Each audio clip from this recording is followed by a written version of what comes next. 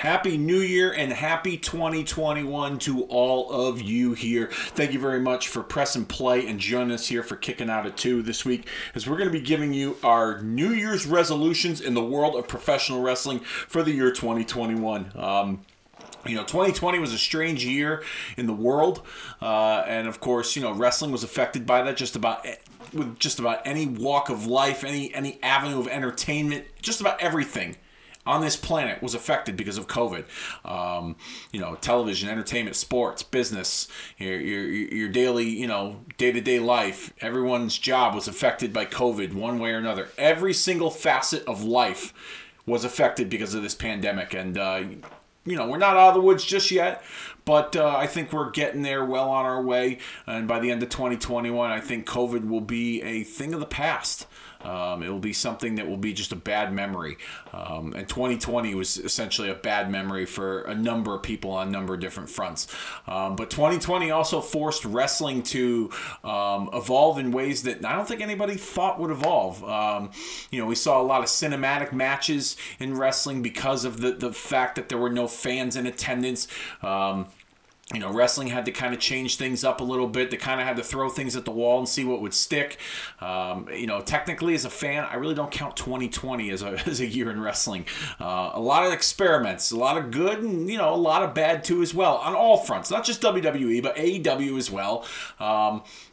So, I'm going to get into my New Year's resolutions when it comes to, the year 2021 in professional wrestling. And if you guys have any New Year's resolutions, what do you want to see? What do you hope for in all of professional wrestling? Then go on our Facebook page and our Twitter. Hit us up. Tell us what you think. Facebook.com/KickingOut2, as well as our Twitter handle @KickingOut2. What's your New Year's resolution for professional wrestling? Do you have a personal one of your own? Do you have one that you'd like to see, in a certain wrestling company or for certain individuals itself? Say the word. Drop it on our social media, and we'll see if that comes to fruition. So let's get started, if you will, when it comes to our New Year's resolutions in the world of professional wrestling. Mine in particular, I got quite a few, and I'm going to go in depth as to what I mean by some of these New Year's resolutions. But for starters, I'm gonna go to. For what I'd like to see in 2021, the continued progression of the Roman Reigns heel persona, okay? I think that's been one of the brighter spots of 2020, and I felt like when the pandemic took place and everything was shutting down and wrestling had to change, for the most part, and I'll get into it later, but, not having fans in attendance really hurt the presentation of the product. And so it forced, WWE and AEW to an extent to think outside the box and be a little bit more creative and try new things. And WWE finally tried the experiment of turning Roman Reigns heel, something that's been, talked about for a long period of time. Roman Reigns, I've always been a Roman Reigns guy, whether he was a babyface or a heel. I felt like he had the potential to be the top guy. I felt like he got a lot of undeserved flack from the wrestling business and from the wrestling industry and fans more in particular, because of the spot he was put in, because of the way his character was portrayed. He was just going out there and doing a job and doing the best of it, to the best of his ability, what he was asked to do. And I thought he got a lot of undeserved hate for a number of years. He was put in that John Cena spot, okay? And WWE tried multiple different ways to get the audience to accept him. They even got Vince involved at one point, I remember a few years ago. And, for maybe a brief moment, the audience accepted him. But for the most part, the overly personal, squeaky clean Roman Reigns just wasn't cutting it. It even, the audience even accepted, for a brief period of time, the audience even accepted him when he announced that he was fighting leukemia and was battling cancer, and when he came back, the crowd was really into him, and I was like, okay, they're really turning the corner now, you know what I mean? Like they and it kind of went back to the same thing. The audience didn't really have a ton of respect for him. Some did, most did, but then there's that, small, overwhelming chatter in the corner of the smart Mark wrestling fans that didn't care, about the human being itself. My wife used to say all the time, she's like, I feel so bad for him. Everybody hates him. She was like, they're so mean. And I'm like, it's, of course I'm telling my wife, it's wrestling. You're supposed to get a reaction. It's just the way that he's being portrayed. And I think, too, it was also bad timing was when they, tried to push him. I mean, Daniel Bryan really didn't have a run, and I've said this before and I'll say it again. I think the moment that I knew that this was going to go bad was when in 2014 he, they gave him the Slammy Award for Superstar of the Year. And to me, I was like, and he was gone for a decent amount of time in 2014 because of an injury. So I was like, they gave him Superstar of the Year. I'm like, you couldn't give it to Daniel Bryan, who had a bigger year than him. You couldn't give it to Brock, who ended the streak. I was just like baffled by it. And when you heard the audience kind of give a mixed reaction to that, I was like, this isn't going to be good. And, lo and behold, he came back and it didn't really work out. He won the Royal Rumble in Philadelphia. The crowd practically lynched him there. They put him in the main event at WrestleMania with Brock. The crowd was going to kill him there too. Although I felt like throughout the course of that match with Brock, there were flashes of respect that the audience was giving him as time went on. As that beating occurred that Brock was giving him, the audience was starting to respect him a little more. And then Seth Rollins cashed in and saved the day for all the internet wrestling marks out there that didn't want to see Roman Reigns leave with the title. I just felt like from the start, he got a bad, it was just, he was put in a bad spot. So,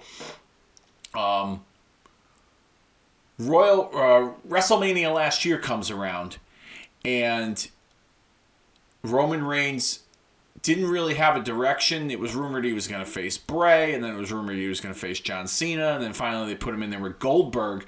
And the audience was already all over Goldberg because Goldberg beat The Fiend, Bray Wyatt, in Saudi Arabia for the Universal title. And so I was starting to feel like at that moment, like, they were going to kind of turn Goldberg heel or kind of have like a little bit of an edge to him where he's like resentful towards the fans, which would make Roman the de facto babyface. And I remember at one point they had a face-off on TV and the crowd was chanting Roman. And I was like, okay, good. They're going to get behind him. But then once he beats Goldberg, they're going to, resent him. So the pandemic took place. COVID was popping hot everywhere. And because of Roman Reigns' compromised immune system with, battling cancer, and his wife had just had babies, a couple of twins, he stepped out of WrestleMania and he was off TV for a while. And periodically you would see something from him on social media talking about how he's, trying to, get back and trying to come up with a way to get back into WWE storylines. And out of nowhere, he showed up and at SummerSlam in the middle of the match with The Fiend and Braun Strowman and beat the shit out of them with a chair. And you kind of saw an edge to him there. And then a week later, it was announced that he was paired up with Paul Heyman. And essentially, that was the heel turn. Brock was no longer with WWE because his contract expired after WrestleMania. And Heyman didn't really have a whole lot to do. He was writing behind the scenes, and he was, kind of the executive director of Monday Night Raw, but then that changed when he got let go in that position, so he was still an on-screen talent. I'm sure they were paying Heyman a boatload of money to do nothing, so they figured, let's get the most out of him, and then let's pair him up with Roman. And I think a lot of that had to do with the pandemic. And this progression of his persona has just continued and has gone in such a good flow that I feel like this is the Roman Reigns we've needed to see for a long time. Just this badass that doesn't take no shit, that just beats people up and has no mercy. I mean, this is what we've needed to see from him for a while. It started out, he wins the Universal title. He's the head of the table. He's the tribal chief. SmackDown is the island of relevancy. Anyone that you have put in front of him, he has, in a sense, his new persona has really helped them. Like his cousin Jey Uso, who was out of action for a long time. Because his brother Jimmy Uso was out. They're a team. And they put Jey in the mix in this storyline of Jey trying to prove that he was the better Uso. He was the better family member. They're cousins. Which eventually led to him being Roman's kind of sidekick, if you will, and doing Roman's bidding over time, and understanding that Roman's the one that puts the food on the table, that he's the head of the family. And just the storytelling and all of that was just top notch. Like, it was some of the best stuff. And imagine if there was an audience in person to witness all this, man, he would get such a ton of heat. Like, it would, I mean, he'd get so much heat that then eventually the people would cheer him. And that's how fickle the wrestling fans are, especially these days, is that they would just cheer him, and they would turn him into a babyface. You know, and then the stuff he did with Kevin Owens, the match he had with Drew McIntyre at Survivor Series. It looks like he's on a collision course with Goldberg, possibly at WrestleMania, if not sooner. So the Roman Reigns character has just continued to progress and continued to progress. And I know the rumor's been that they wanted to do him and Rock at WrestleMania. There's a chance that might not happen, because if Los Angeles is in the midst of a shutdown, there's going to be no audience. Mania looks like it's probably going to be in Tampa at Raymond James Stadium with a limited capacity because of the state guidelines in Florida and the CDC. They're only allowed, I think, like 25% capacity. So I think that'd be roughly about like 16,000 people socially distanced. So, and then I'm guessing that all depends too on how many people get the vaccine as well. But that's what it looks like it's going to be. Now, there's a chance that they could go with Rock and Roman Reigns, and Rock will just wrestle in front of 25% of the stadium capacity. But I think that they're leaning more towards Goldberg, and I think they want to maximize Roman and Rock for something bigger when we can have fans at full capacity. Maybe the following, maybe next year, if WrestleMania is going to go to Los Angeles at the new stadium, at SoFi Stadium, then maybe we'll see Rock and Roman headline, with 100,000 people. I'm guessing they want to save that match, but Roman and Goldberg looks to be the matchup, and they have established history with the build-up early on. Last year, before Roman bowed out, Goldberg has appeared on WWE social media programming and has talked about how he wants Roman in the title. By the time of this recording, if it hasn't already happened, some kind of challenge being made. I expect it to happen in the very near future. But just the continued progression of his character and the heel persona, I'm just hoping that we keep seeing that with him, and I hope it helps develop other people. It's done wonders for Jey Uso. Kevin Owens kind of sparked some new interest in him. I'm not the biggest Kevin Owens guy, but it sparked some new interest in him, and hopefully it adds more to, building up other guys, maybe even Big E down the line, who's in a singles role now and away from New Day. But that's one of my New Year's resolutions, the continued progression of the Roman Reigns heel persona. Another New Year's resolution of mine that I would like to delve into is long-term storyline development. I'd like to see more of that in WWE and in wrestling in general. We seem to be getting a lot of hot shotting of angles, and I know with the pandemic, you kind of had to do that because they were they were experimenting with things, and if things didn't work, they would go with something else. So, but as things get better in our world and we're allowed more people to attend these events over time, I would hope we would see some storyline development and not rush to judgment to try and fix something or change something. Just kind of let some things breathe. We have a tendency to, as fans, to want things yesterday. And I think when it comes to wrestling organizations, they're quick to understand that, but they're also quick to pull the trigger, especially WWE. The narrative has always been, if something's not working out, that's not Vince's idea, he's ready to pull the plug, He pulled the plug on the Paul Heyman, Eric Bischoff experiment, respectively, and put Bruce Pritchard in those executive director type roles, because Bruce was one of his guys. Necessarily not the most popular decision amongst the wrestling fan base, because I felt like when Heyman was in charge of Raw, we saw some new, fresh stuff, some development with some guys, and now we're just kind of seeing guys fall to the wayside. Like Aleister Black, was a pet project of Paul Heyman, and he's done nothing for quite some time. Ricochet, the same thing. This Retribution angle that debuted last year on WWE programming, not the best. I felt like it was too forced. It didn't really organically develop. I don't think there was a lot of thought put into it, me personally. And the same could be said for AEW, okay? And I'll get into them shortly because I got a few New Year's resolutions regarding AEW. But when it comes to them, they have a tendency to, I mean, they're all over the place. And I guess I'll transition into my New Year's resolution for them shortly. But, you know, when it came time, you know, when Jon Moxley was declared the champion, when they gave the belt to Moxley by defeating Jericho last year at the Revolution pay-per-view or wherever it was, I know that the pandemic kind of put a wrinkle in some stuff, but they went from, you know, challenger after challenger after challenger after challenger for like, you know, a month. It was like Moxley wrestled what's his name, Brody Lee, then he wrestled Brian Cage, then he wrestled MJF, then he wrestled Eddie Kingston, and it was just like, you know, I think the best rivalry out of all of that was him and Kingston, because there was a little more personal animosity between the two of them because their history behind the scenes and coming up in the wrestling business together.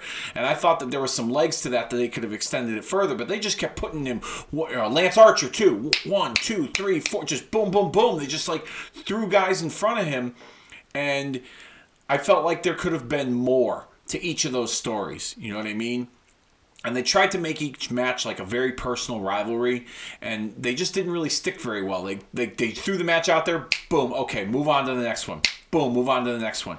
Boom, move on to the next one. And I thought that there could have been some long-term development with him as the champion in, you know, a long-term rivalry with a guy. I maybe their rationale was, let's build a resume with him as champion. Let's have him go through a bunch of guys so that when he loses the title to whoever we decide to put it on, it'll have some meaning because of all these guys that he's beaten. I don't know, but I thought that there was some legs when it came to each and every story regarding Moxley and the championship. Why don't I get into my next New Year's resolution? So basically, you know, long-term story development, no hot-shotting angles, kind of letting some things breathe. I get it. We were in a pandemic and you were trying to get eyeballs on the TV screen because wrestling ratings were dropping, you know, tremendously across the board. So I get it, but I'd like to see a little more development in terms of long-term storytelling. Now, let's talk about my next New Year's resolution, and it's for AEW itself. There's a lot of different things I would like to see change in regards to AEW. Yes, they are a different presentation than WWE, and I guess you could say that they are a breath of fresh air to the wrestling scene, and they offer guys opportunities that didn't necessarily get opportunities elsewhere, as well as trying to create some new stars. I feel like they're trying to serve a lot of masters in a short period of time, and they're overwhelmed. They're coming up short. For instance, I would just like more of a direction for them, because I don't feel like there is a general direction for them as a company on television. You know, there's a lot going on their TV show. Too much almost, you know. I feel like they've signed way too many talents. You know, you have that AEW Dark show that's on YouTube that's like 2.5 hours long, and it's like 17 matches of a bunch of guys I've never even heard of before. And then you have Dynamite, which is the main show. Now, if they're trying to build their own developmental brand and they're trying to, you know, like cultivate talent in that sense, then I get it. But they're just throwing guys out there and seeing what sticks, you know. And I think that's bad in some instances, you know, because I think, you know, wrestling fans want some sort of established talent and credibility, but they also want to see something fresh and new too. And I think there's a certain element of being able to do both. I think you could do both of that at the same time, but I feel like they don't necessarily, the wires are crossed when it comes to that. I've said this for a long time. I think I was a big proponent of when AEW said, oh, we're going to do a ranking system and we're going to make wins and losses matter. And in the beginning, they kind of stuck with it, but I think maybe the pandemic had something to do with it, and they just kind of lost track of it. But, you know, there's been ranking systems with tag teams and singles and women's, and, you know, they introduced so many new talents that, you know, some of them are already in the top 5 rankings for a title shot. It's crazy. And then some that have been there for a while, based on their records, they're not even in the ranking system. It's like the whole thing is totally fucked up, you know? Like, I'll give you a perfect example. A while back on Dynamite, they had announced that Dustin Rhodes and QT Marshall from the Nightmare family were going to get a title shot at the World Tag Team Champions. And I believe it was it Omega? And I think Omega and Hangman were the champs at the time. And I remember watching it and then saying to myself, they're not even in the top 5 rankings. So how the fuck do they get a title shot? They've never even teamed on TV before. And who the fuck is QT Marshall? You know, I know who Dustin is, but who the fuck is this QT Marshall? Like, no, I didn't have any idea who he was, you know? And so it was just, I don't know. I scratched my head at that, and then there's guys that get into the rankings that haven't been on TV or wrestled in a while. And then there's some teams that, you know, or some individuals that have a great record that should be in the top 5 of the rankings, but they're not. I think they just either need to scrap the rankings altogether, or you fucking do it and you keep up with it and you have a set plan, because I don't think that they've had one really, to be quite honest with you. You know what I mean? They've done number 1 contenders matches for title shots, but why are you doing a number 1 contenders match when the number 1 ranked team hasn't gotten a title shot yet?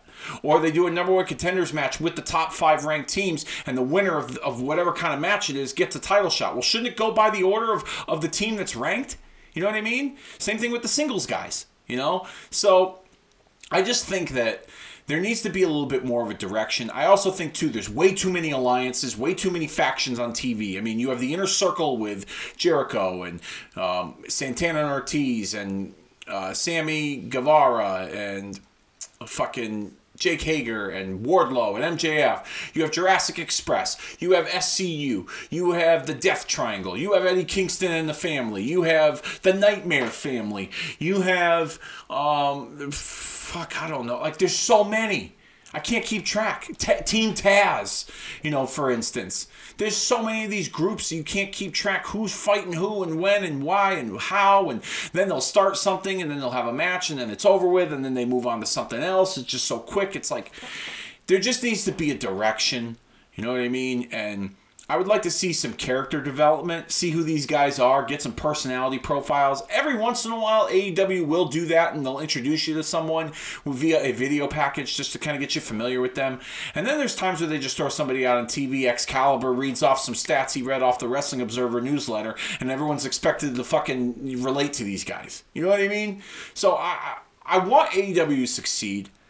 I want them to be AEW and not try to be WWE. And I think they've done a pretty good job of not trying to be like WWE, even though they take little cheap shots at WWE every once in a while.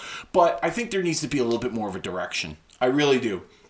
Give me some direction.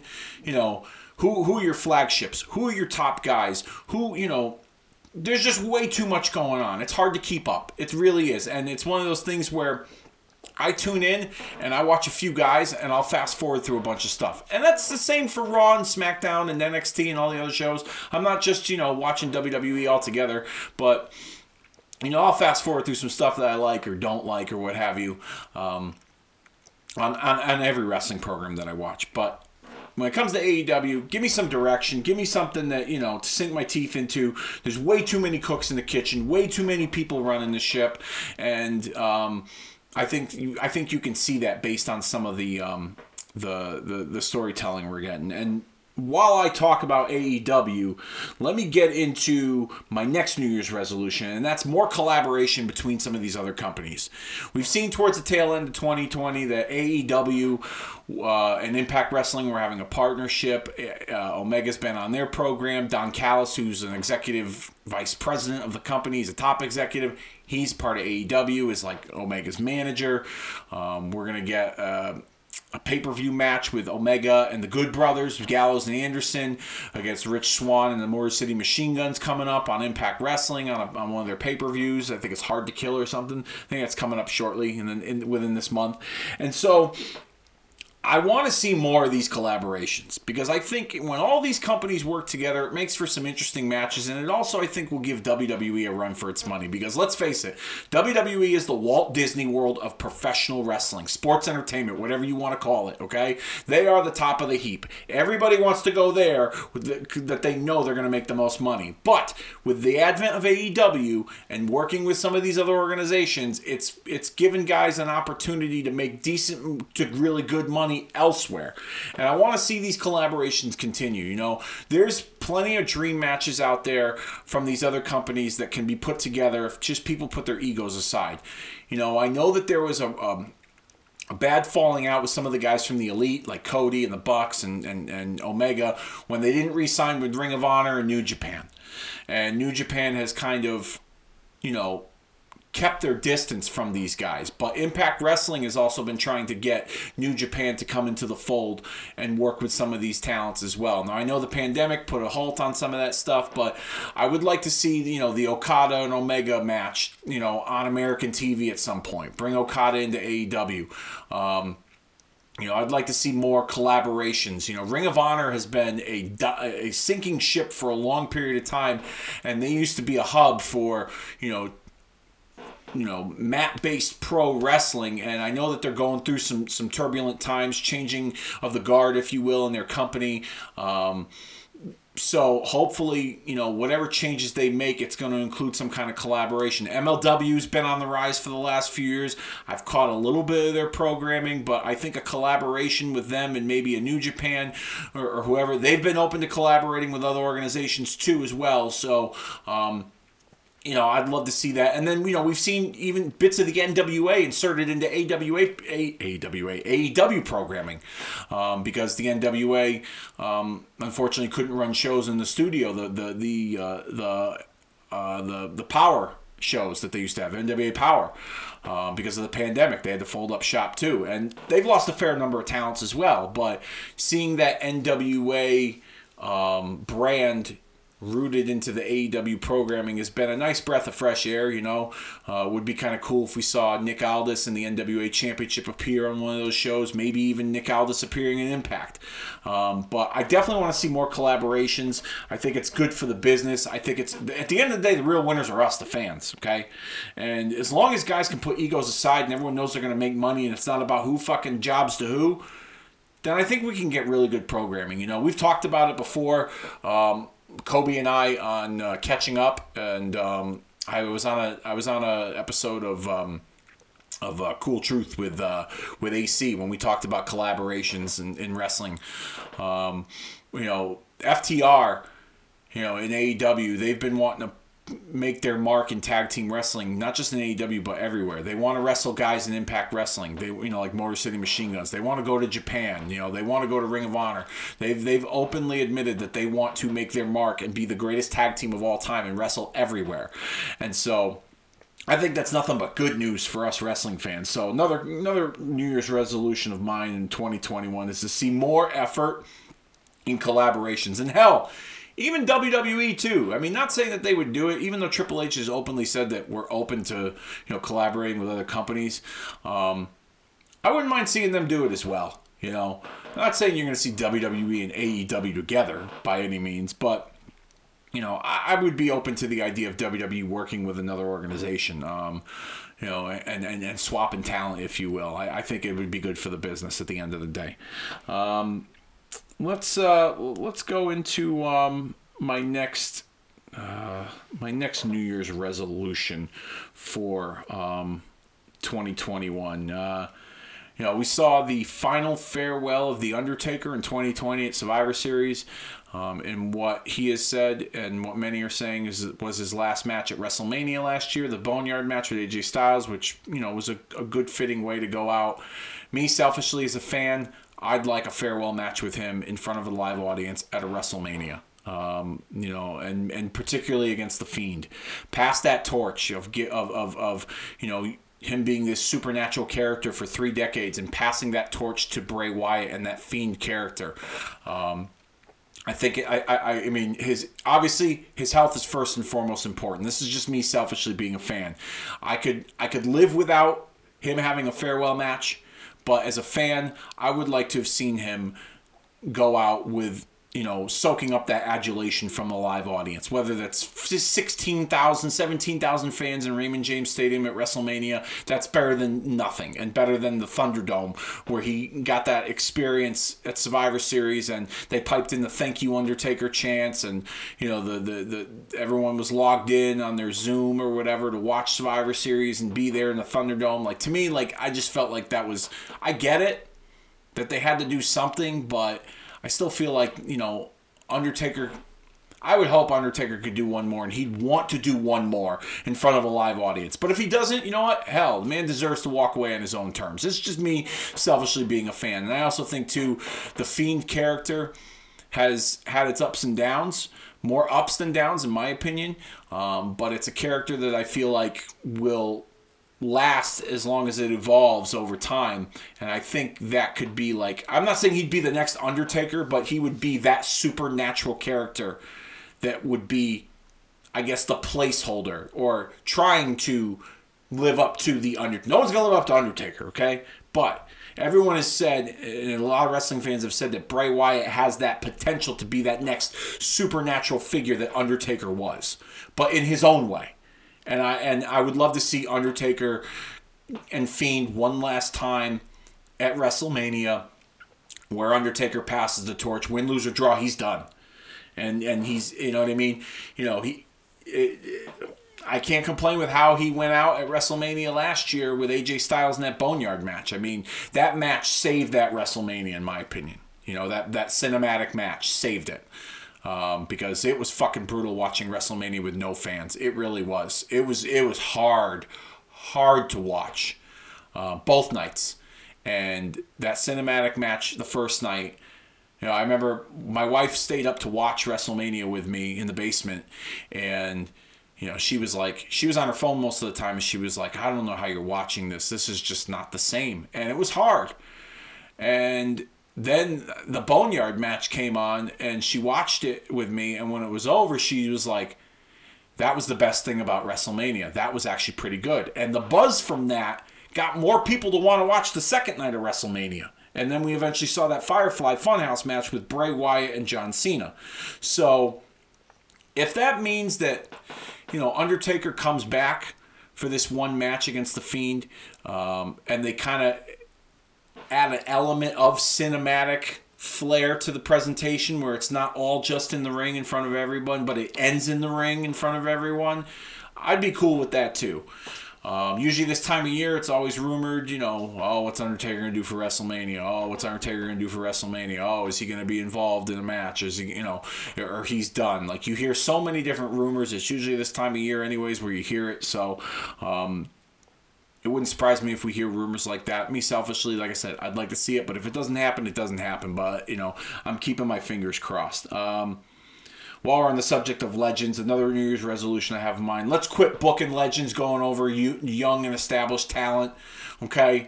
Last year, I thought the Goldberg win over The Fiend was unnecessary. They really wanted Goldberg to go into WrestleMania with the championship.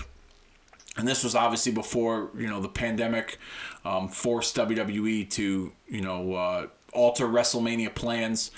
But I was not happy with that finish. I really felt like, The Fiend going over Goldberg would really help catapult him to the match that was rumored between him and John Cena. And I thought that it would be good for that match to have the title involved. Fiend's the champion. He's looking to get his revenge on Cena. He'll put the title up on the line to get his revenge on Cena because, as we all know, the Fiend doesn't forget who hurt him in the past. And then Cena, on the other hand, he's going for his quest to break Ric Flair's record and get the 17th title reign. I thought like that would have been a real big money buildup for WrestleMania. But they didn't go with the title. They still went with the revenge factor that the Fiend wanted on Cena, but they put the title on Goldberg and had him go with Reigns. Now, if Reigns were to have dethroned him and they would have went with Goldberg as kind of like a heel with a little bit of an edge, then I would have been okay with it. But I felt like the Fiend's momentum really, really, like, it just was stopped in its tracks after losing to Goldberg. However, if you go back and, you really analyze and watch the television leading up to WrestleMania, and then with the Firefly match, you almost forgot that he lost to Goldberg, especially after the Firefly match, because of the presentation that it was. It was unlike anything anyone has ever seen, There were friends of mine that watched it and were like, that wasn't even a real match. The bell never rang. I'm like, I'm like, dude, we're in the middle of a fucking pandemic. You gotta fucking break the rules in order to entertain people. The way that whole thing was presented was just truly fascinating and something that I don't think could ever be replicated ever again. But I'm going off on a little bit of a tangent here. Goldberg's rumored to be a part of WrestleMania plans, possibly with Roman Reigns.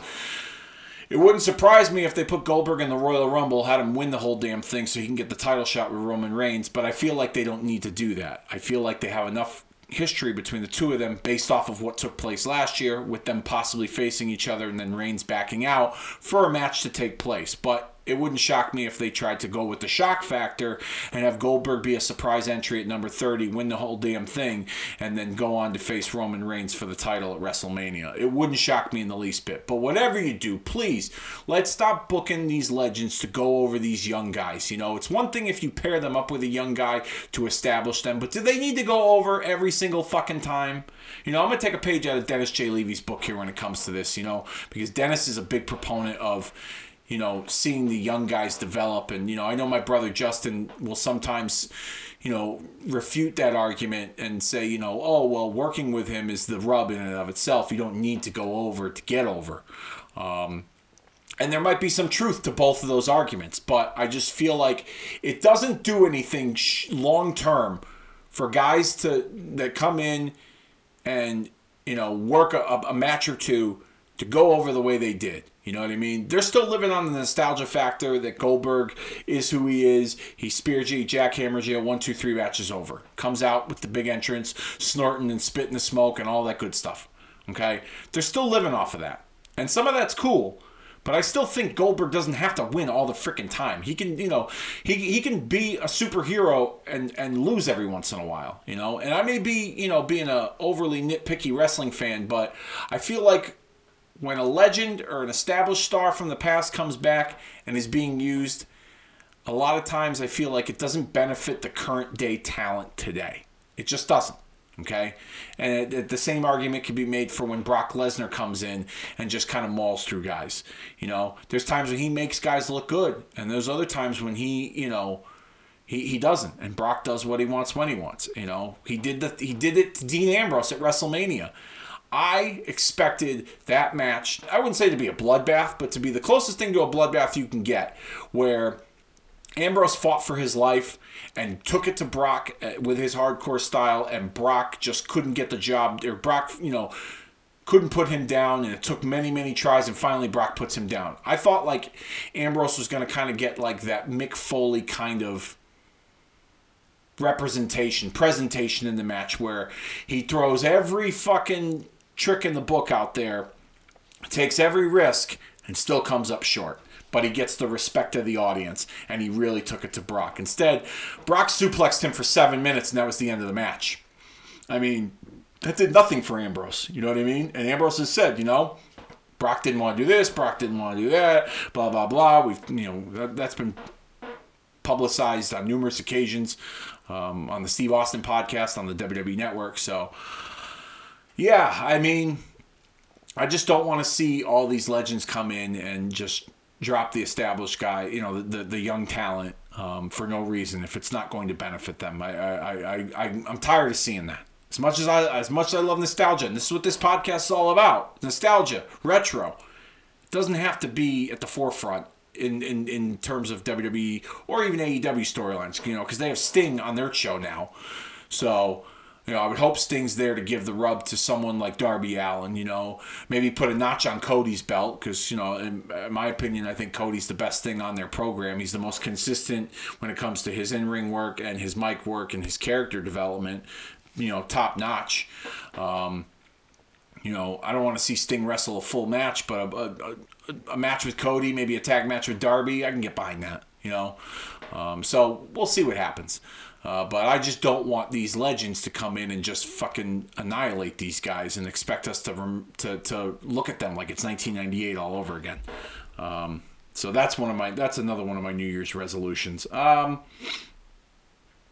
got a few more here that I'm going to get into. The continued evolving of women's wrestling, WWE, AEW, Impact, NWA. I wouldn't mind seeing the women get more of a spotlight, their own pay-per-view in WWE, seeing like an Evolution type pay-per-view. I think the Women's Tag Team Championship needs to be taken a little bit more seriously in WWE. Even if they had a weekly show of their own where it was like all women on the network, and not just like a 1 hour recap show either, but like where you're actually going to have storyline development, not like main event or, the Sunday Night Heat, those like, secondary shows, but, treat that show like it's, there's some significance and there's some importance to it. Knowing WWE, if they were to put something out like that, they'll give it some time in the first few months, and then, they'll end up, abandoning it to the wayside, and it'll just be another program to give guys a spot on TV or on the network or whatever. But I want to see the continued evolution of women's wrestling. I think they've progressed. I think, across the board, Impact Wrestling and their women's division, they take it very seriously. I think AEW's women's division could use some work. I feel like Britt Baker is head and shoulders above everyone else in that division in terms of, her character and how she connects with the audience and her in-ring work. And why she hasn't had the title is, beyond me. But nonetheless, I want to see more development with the women, and WWE as well. Like I said, take the women's tag team titles more seriously. Even if you give them their own show. We've seen Charlotte and Sasha and Bayley and Becky really emerge from this women's evolution, but I'd like to see more. Lacey Evans really hasn't done much in the last God knows how long. Try to really develop her more. Maybe you got to character tweak her a little bit. Mandy Rose and Dana Brooke, they started out as somewhat of a tag team, and Dana Brooke to me is like, when it comes to her in-ring ability, she surprises people. She's a dark horse in some of these big matches, like when she's been involved in those Money in the Bank matches and stuff, and she's a dark horse. Let's see what you can do with her in a significant role. Bianca Belair, I'm not the biggest fan of her. I think her character's annoying, but she's talented in the ring, and I feel like that they're developing her. They see things in her. Same thing with the NXT women. The NXT women, I think, have been consistently good, and they've made their stories and their story arcs watchable and somewhat interesting and intriguing. I just want to see more evolution in women's wrestling. And like I said, maybe we see a pay-per-view where it's mostly women's matches and you have one or two men's matches that are like there to highlight, it's like an attraction piece or whatever, you know what I mean? So, that's my resolution when it comes to women's wrestling, the evolution of it in 2021. 3 more, and then I'm going to wrap things up here. When it comes to WWE programming, I think they need to find different ways to produce the content without going back to the same old tired formula. It's too nice, it's too neat, it's too sanitized, it's too clean, it's too scripted, It's, like I said, it's the Walt Disney of professional wrestling, sports entertainment, but I think that there can be some organic elements to it to make the product interesting. Okay. I'm tired of the same old formula. For instance, let's just say we get a one-on-one match between Dolph Ziggler and Montez Ford from the Street Profits, and Robert Roode runs in the ring and jumps on Montez Ford, and then Angelo Dawkins jumps in. You have a pull apart. They go to a commercial break. They come back, and we're back from the break. And guess what? They just announced a tag team match for the SmackDown tag team titles between the Street Profits and Roode and Ziggler. And it's like they do that a lot, Or it'll be an argument between two talents, going back and forth on the mic. It turns into a brawl. They break up the brawl. We come back from commercial break. Now all of a sudden it's a match. Now all of a sudden it's a sanctioned wrestling match. I want a little bit more reality into my wrestling. I don't mind, going off the beaten path and, leaving things up to my imagination from time to time without coming out right and presenting it to us or saying it to us just as that. But I want some unpredictability, I've had enough of Michael Cole in commentary. I think Michael Cole could be reserved for big matches like Royal Rumble, WrestleMania, SummerSlam, stuff like that. I think maybe it's time that they, give that lead spot to Tom Phillips. I think he's done a pretty good job. I'm just kind of tired of Michael Cole. Every time Roman Reigns used to come out before he turned heel, it was like the big dog, and then it was with Sasha Banks, it's boss time. It's like, shut the fuck up. Like, I'm so like everything. It's nothing organic comes out of his mouth anymore. Everything's a punchline. Everything's a quote. Everything is something that's micromanaged by someone in his headset, probably Vince. And he doesn't sound like who he is, who he used to be. You know what I mean? I want some more organic commentary from the announcers. I really do. Vince in the headpiece, it may help sometimes, but there's other times you just got to let them find themselves as a commentator. And not everything has to be produced. It's just overproduced. I just want more of, organic... An organic element to the programming. Another thing I'd like to eliminate some of these gimmick pay-per-views from WWE. Extreme Rules. There's nothing extreme about that pay-per-view whatsoever. Granted, there was a couple of decent matches on that card, like the Swamp match with Wyatt and what's his name, Braun Strowman. Even the eye match with Rey Mysterio and Seth Rollins, the eye for an eye match. But everything else has just been kind of when it comes to Extreme Rules. It kind of loses the flavor of the gimmick when you put it in that kind of setting like Extreme Rules. Same thing with Hell in a Cell. Hell in a Cell used to be a match you would use to blow off a feud. Now it's become every year thing, and they'll put 2 or 3 Hell in a Cell matches. This last Hell in a Cell pay-per-view, some of the matches made sense being in the cell, while the others, there was 3 cell matches. 2 of them made sense. Well, actually, you didn't even say 1 of them made sense. The other 2 didn't need to be in a Hell in a Cell. But the Hell in a Cell gimmick, it's lost its luster. Money in the Bank, too.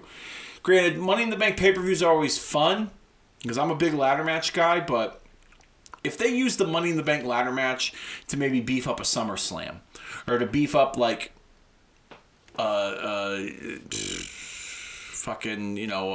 Night of Champions, or even, whatever, get rid of the TLC. I mean, there's just so many gimmick pay-per-views, it's just like, it's just too much. It's way too much, Make them mean something again, for Christ's sakes, Like I said, Money in the Bank might be the exception, but I don't enjoy watching Hell in a Cell. I don't enjoy watching Extreme Rules. TLC's okay, But when you see those matches every once in a while, then it feels special.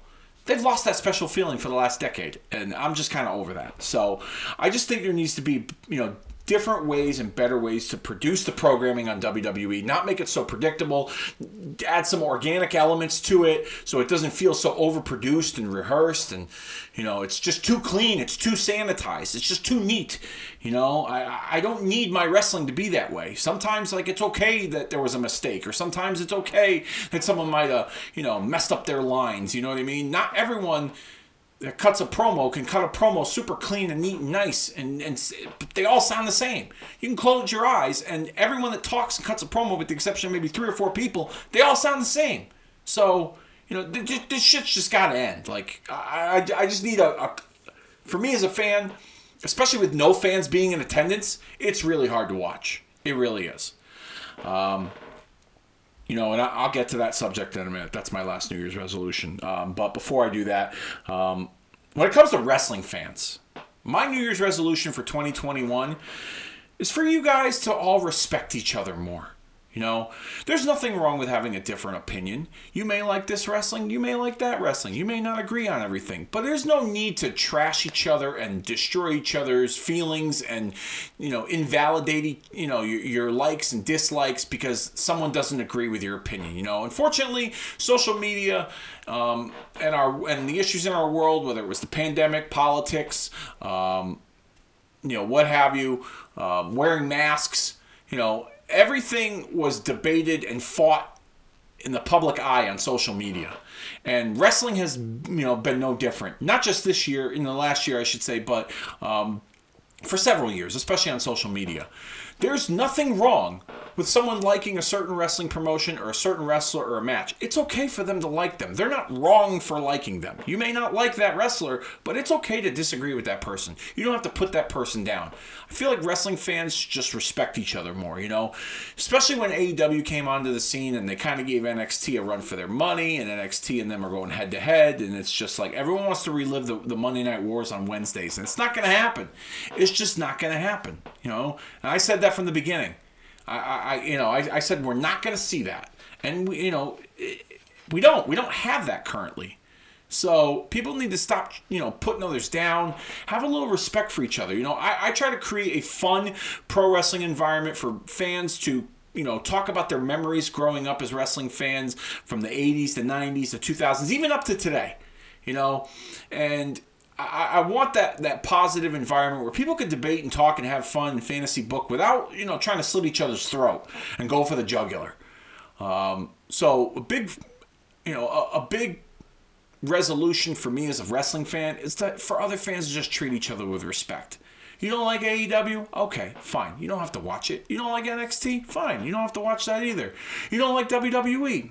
No problem. There's plenty of other wrestling out there. But don't put people down for what they like or dislike, because it's stupid. It's wrestling at the end of the day. Me, I'm a fan of wrestling in general. A fan of everything. Okay? I like wrestling. More wrestling is good wrestling for me, in my opinion. When I have options to choose from, that's freaking cool. Sometimes too many options can overwhelm me. You know what I mean? My DVR was full of wrestling for a long time between Ring of Honor, Impact, AEW, WWE, NXT. It was just overloaded. And so, got to a point where I had to empty out the DVR space because, I just didn't have any time to watch it all. Now I just kind of cherry pick. If I hear something was good, I'll go check it out. I don't dedicate a whole lot of time to, one show in particular, but I just want to see wrestling fans be happy that we have more wrestling. And maybe that's naive of me to say, but just kind of putting each other down, I think, is just rather silly and childish, if you will. It's wrestling. It's wrestling, for Christ's sakes. And on that note, I want to end this New Year's resolution episode by expressing the most important New Year's resolution I have as a wrestling fan, and that's the hope that fans can come back to attend wrestling events. Live big stage wrestling events. The rumor is that WrestleMania might be able to have that happen in a socially distanced capacity at Raymond James Stadium. That's the rumor. WWE is hoping to have fans in attendance in a socially distanced capacity after WrestleMania. If not, at WrestleMania, and to move forward with that. AEW kind of did a little bit of that at Daly's Place, following the Florida CDC guidelines by having, I think they have like 1,000 people in attendance. You could buy tickets, and they're like little pods, and you could buy like groups of 5 or 6, and you gotta, have the proper temperature and test negative for COVID in order to get in and attend the event. So my hope is that we get to some form of fan participation in a live audience, at these events, even indie events as well. Wrestling has been tough to watch in 2020. There's been flashes of good stuff, and there's been stuff where it's like, my goodness, like this is brutal to watch, and I think the audience makes a big difference in the arena. And it makes a big difference when you present it on television. And that's been sorely missed. And, I can't freaking wait till the first event where there's a full audience or close to full audience. It's going to, someone's going to elbow drop someone, or someone's going to suplex someone, or someone's going to put someone in an arm bar, and the place is going to go nuts because you just hadn't seen that kind of audience participation in such a long period of time. So my biggest New Year's resolution is I want all of us fans to be able to go back to watching wrestling live in an arena. You know what I mean? I think once that happens, I think the business is going to, depending on the economy, depending on, stimulus bills and, people, getting the vaccine or not, I think if wrestling were to be at full capacity again, I think it's going to go through a big boom period. And I'm not talking boom period like the Monday Night Wars and the 90s, but I think people are going to want to be out and about in public and go to wrestling events. And you might even get new fans to go to wrestling events because it's something for people to do since everyone's been cooped up in the fucking house for the last, 11, 12 months. So, I don't think we'll see that early on in 2020 or 2021, excuse me. We might see, like I said, a socially distanced WrestleMania with a limited capacity. Tampa Bay Buccaneers play at that stadium, and they have a limited capacity for their football games. WrestleMania might be the same thing if it's held there. That's the rumor. It's going to be held there officially because they owe the city of Tampa that WrestleMania. But I don't feel like we'll really get to see a fully filled arena of wrestling fans at a wrestling event probably till like towards the tail end of 2021, maybe late summer, early fall. Baseball might not have fans for the better part of their season, so we don't know how wrestling is going to fare when it comes to the audience. But that's what I want at the end of the day. That's my biggest New Year's resolution: bring back the fans so we can all enjoy wrestling once again. And then in a month or two later, we're all gonna fucking hate each other again. But yeah, that about does it this week here on Kicking Out at 2. Thank you all so very much for joining me. I wanted to deviate from the format a little bit. Usually I cover retro stuff. I wanted to give my New Year's resolution as a wrestling fan to what I'd like to see in 2021. If you got any New Year's resolutions of what you'd like to see in 2021, then hit us up on our social media, Facebook and Twitter, facebook.com/Kicking Out at 2. Share and discuss. Would love that, that feedback from the community that is Kicking Out at 2. I greatly appreciate any kind of feedback anyone gives me, negative or positive. And then, next week, and we're going to continue on with the Royal Rumble event themed for the month of January. Next week, Kobe Nida joins me as we discuss the Mount Rushmore of Royal Rumble undercard matches. That's right, the matches that took place before the Royal Rumble match itself. We're going to give you our collectively, or should I say respectively, our 4 greatest Royal Rumble undercard matches of all time next week. And then the following week, Trading Places Royal Rumble 1996. We're going to be covering that event in Trading Places format where we take the match results, we flip them, we map out the trajectories of the winners and losers. We have a little fun fantasy booking style, if you will. Try to do it in a realistic fashion. So we'll be approaching the 25th anniversary coming up in a couple of weeks. And then we end the month of January with a Royal Rumble watch-along. What are we going to watch? Well, we don't know which Rumble we're going to watch. Are we going to watch a whole Rumble event? We're going to watch just a Rumble match? Not sure yet. Haven't figured that out, but I'll get to it, and we'll make sure that we make it happen as we gear up for the 2021 Royal Rumble event. And with that being said, I think it's officially about this time that we put this show down for the 3 count, and we will see you all next week.